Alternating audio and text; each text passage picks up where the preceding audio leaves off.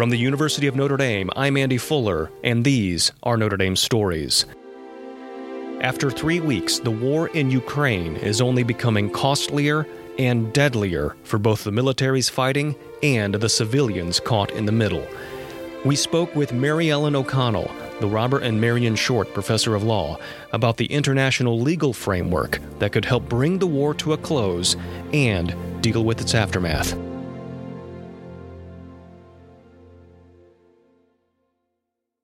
I want to start with the state of play when it comes to sanctions, which has been the bulk of the West's response to this point. So in addition to a lot of economic sanctions focused on business and banking, more recently the U.S. and U.K. have also targeted the energy sector in Russia. This is something you've commented on and written about, and so I'm curious from your vantage point, is there more that can be done in this area? More can be done, Andy. It's clear to me that the step we have yet to take is for Western Europe to cut their own oil and gas purchases from Russia. I wrote in regard to the 2014 Russian invasion of Ukraine when they took over Crimea and began the fighting that has lasted 8 years in eastern Ukraine.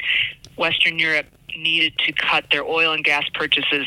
That was the most severe sanction they could take. If they'd done it immediately, it would have really brought pressure to Russia, to Vladimir Putin, about the price he would pay for violating international law with respect to Ukraine.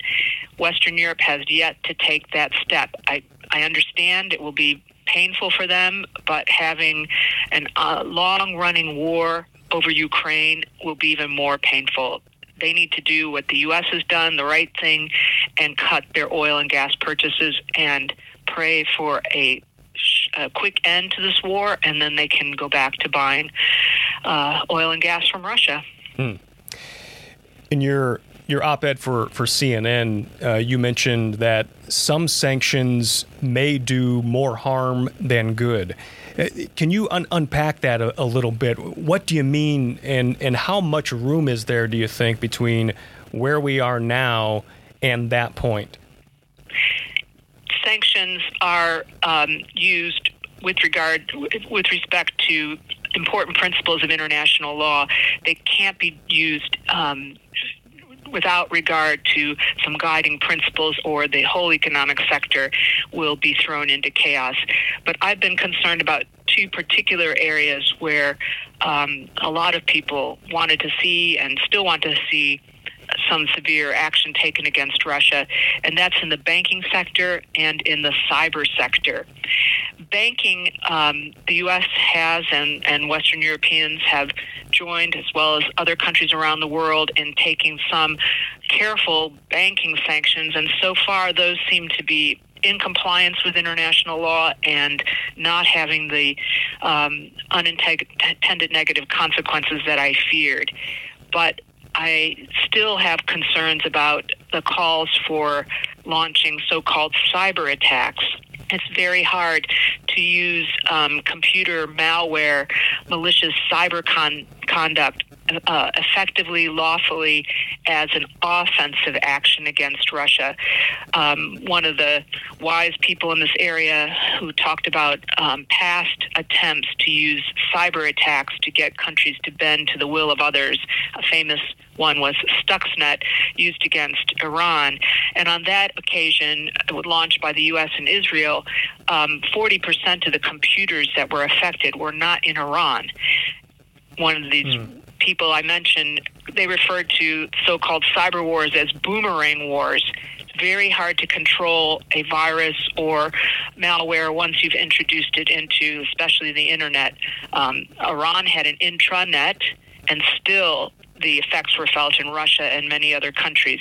So it's really hard to do offense through cyber. I would really counsel and believe that it's consistent with international law to offer Ukraine as much defensive cyber intellectual property computer knowledge as possible, and to, of course, gather information and help Ukraine as much as possible in that regard, but to not attempt offensive efforts that could lead, or people think might lead, to kinetic impact on Russia without paying the price of actually being directly engaged in military conflict. I think those are all wishful thinking, and we need to obey international law. We can't meet the requirements of necessity, proportionality, and immunity of innocent third parties.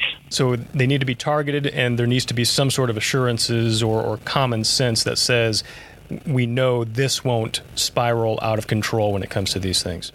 Right, and really we can't know that with cyber. Every example that we've seen of an attempt to use cyber offensively has not been containable. So I would say the best thing that can be done in the cyber realm for Ukraine is give them the very best security for their own use of the internet so that the Russians cannot harm their military defense and their efforts to provide humanitarian assistance to their population. Mm-hmm. This is sort of tangentially related to the next topic I wanted to bring up, which is this issue of war crimes. We've heard it kind of tossed around on coverage here and there, normally alongside, some very horrific images of bombed out hospitals or schools. But I wonder if you would give us kind of the definition of a war crime, and are you concerned that what you've seen play out so far meets that definition? We have definitely seen war crimes being committed, and it's the number one reason why I am so concerned to see this armed conflict end soon, that everything the international community can do to end this conflict, from China putting pressure on Russia to all of us being willing to pay more for gas or to cut our gas purchases, which is even better. We need to do what we can to stop the war crimes and other violations of international law that have been occurring since February 24th. A war crime is a violation of the law governing the way that states conduct an armed conflict. So everyone is probably familiar with the Geneva Conventions. Those treaties tell us who can be a target in an armed conflict and who should be immune from targeting. We also have some very old treaties called the Hague Conventions, and the Hague Conventions tell us what are the lawful means, as in weapons and so forth, and what are the lawful methods in terms of strategies to use those weapons. This is all governing law. Russia knows this full well. Many of these principles were litigated at the famous Nuremberg trials, where war crimes after the Second World War were adjudicated and punishments were given out for failing to comply with these important principles of how you conduct an armed conflict. Let me just mention a couple of the most important ones that we've seen violated since Russia invaded in February. And the number one is that civilians who are taking no direct part in fighting must be immune from targeting. They may never be intentionally targeted. People have heard about collateral damage. It is true that if you are targeting a legitimate military objective and civilians may be killed, that is accepted so long as the civilian deaths are not disproportionate to the importance of the military objective. So anytime you see a residential building being hit with a missile, that is a war crime. There is no call to hit civilian buildings. And even if there's a sniper or somebody with a rocket propelled grenade launcher in a civilian building, it's very unlikely that going after that one person, certainly with disproportionate force like a missile, is going to be lawful, because there are so many people living there. So it's almost always going to be disproportionate to go after a sniper. With a missile, blow up a building, no. So we've seen that. We've seen another egregious example of war crimes. There have been agreements to evacuate civilians on humanitarian corridors. Those have been bombed. Of course, that's a war crime. You can never do that. The other thing that we're getting increasingly concerned about is the lack of humanitarian assistance to civilians living within the cities that are being surrounded by Russians. So we've heard a lot about Mariupol. It is absolutely required under the Geneva Conventions that people not be starved into submission to a foreign military enemy. They must be allowed to have food, water, medicine. That should be permitted. And I would even think the United States should be helping to convince the Russians that at least neutral third parties should be allowed to fly in resources to people within cities. It's getting to be a dire situation. It's beginning to amount to war crimes, the way civilians within Ukraine are being treated. I'm very concerned about some of the weapons that have been used and some of the tactics. So, of course, it's acceptable to try to control energy sources that are going directly to a military. So a military base where they might have fuel supplies, those can be controlled so that the Ukrainian military can't get energy. But to take over and to attack a nuclear power plant, it's clearly a violation of the Geneva Conventions. Those are very dangerous civilian infrastructure, and and attacking those is prohibited straight up. So the Russians have really gone very far down the road of war crimes. And they've been using some very questionable weapons. They've been using cluster munitions within municipal locations. I believe that cluster munitions should never be used. The U.S. military does use them, but we use them in open battlefield spaces, not in urban settings. The other is people have heard about the thermobaric weapons, which is a type of weapon in which the fuel is sprayed in the air and it's ignited to create a fireball and an explosion. It's a horrendous type of weapon. The U.S. does use a version of this as well. I think it should be banned as an unlawful incendiary, but that's not the case yet. Let me say one more thing about war crimes. Yeah. Listeners might want to know. We've heard a lot about the crime of aggression and that Putin has committed aggression. Aggression is a crime in international law. It is a crime involving the use of force, but it is not technically a war crime. We have two bodies of law that regulate the use of military force. One is what we've just been talking about, how a military conducts itself in armed conflict. The other, and in my view, the more important rule is when is it lawful or unlawful to go to war in the first place. Russia has violated the most fundamental rule of all international law, and that's the prohibition on the use of force against the territorial integrity and political independence of another state.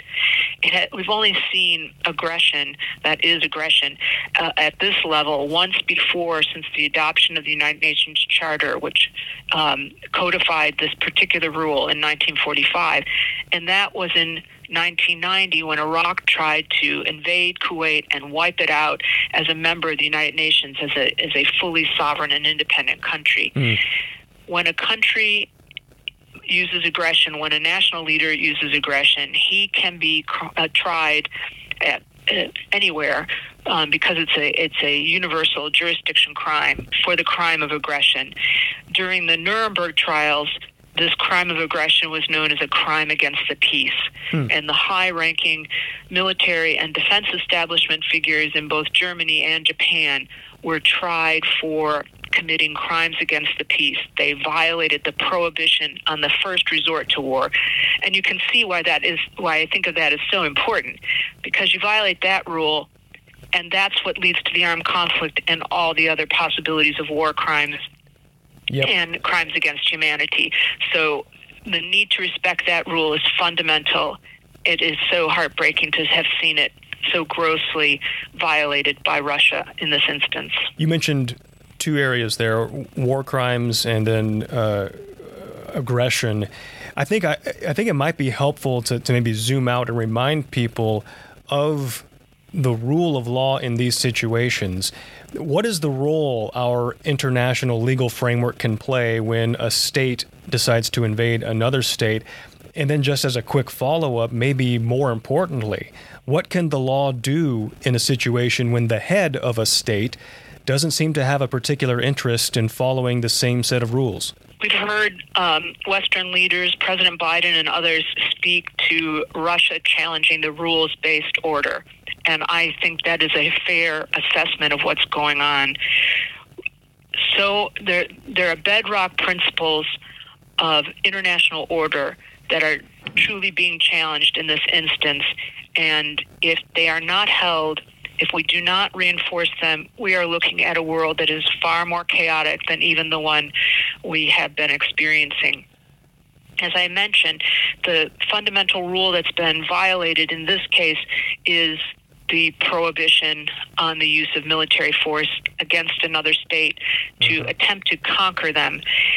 The rules-based order is premised on there being a system of sovereign states that are defined under international law as having their own borders that deserve respect from other countries. You can't just use your military and take pieces of a country that may just happen to have less military than you. Just think of how many violent conflicts would continue to break out if that were the case. We have means to settle territorial disputes peacefully. We have negotiation. We have the International Court of Justice.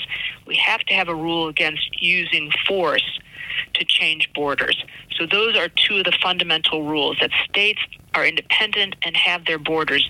And that also goes to the fact that we respect the self-determination, the identity of people within their national borders.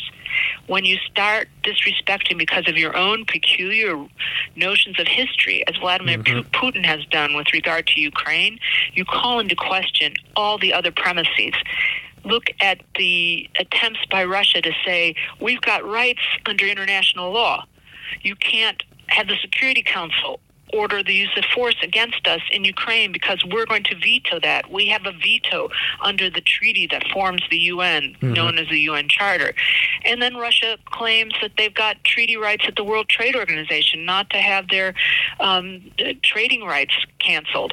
So they want international law, they want treaty rights, they want their own borders respected, but they're not willing to give those rights to other countries. And that's the crisis that we're facing. We have to have an understanding and an agreement of the basic respect for these rules. We want to do more with the rules. We can't do anything if we're going to completely explode the system and allow this kind of aggression to hold.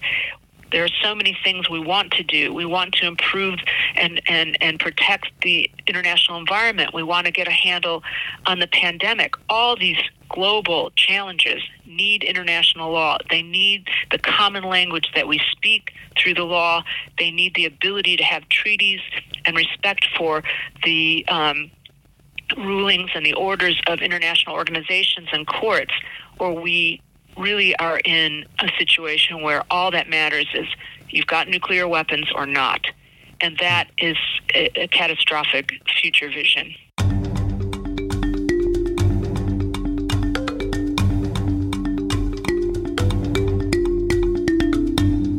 I think a lot of listeners to this podcast will want to know what they can do. Yeah. And I'm so glad to be at Notre Dame, where we began our own response to the crisis in Ukraine by coming together to pray. And we can pray for peace in Ukraine, for a just end to this horrific conflict. We can also donate. We can donate to Catholic Relief Services, to the International Committee of the Red Cross, to those seeking to get humanitarian assistance that is so desperately needed to people in Ukraine. If you've got a way to connect and support the morale of people in Ukraine, please do that as well. But I'm also asking people to step up and be in support of the international rule of law. We've lost so much knowledge of what that law requires our great members of the Supreme Court for so long were among the leaders in terms of knowledge of international law, and we've lost that. We need to regain, as people around the world, a basic understanding of what it means to have a rules-based order, and to call on our own governments to be committed to and respect that law and not take advantage of their own momentary power in terms of military economy to take advantages at the cost of others. If we don't have a system of equality where all states are treated with respect, regardless of their size, their income, or their military, we don't have a hope of working together cooperatively going forward. So ask your members of Congress, ask your faculty members, ask anyone you can, what is the rule of law? Are we respecting it in the United States and beyond? Mary Ellen O'Connell, thank you very much. Thank you, Andy.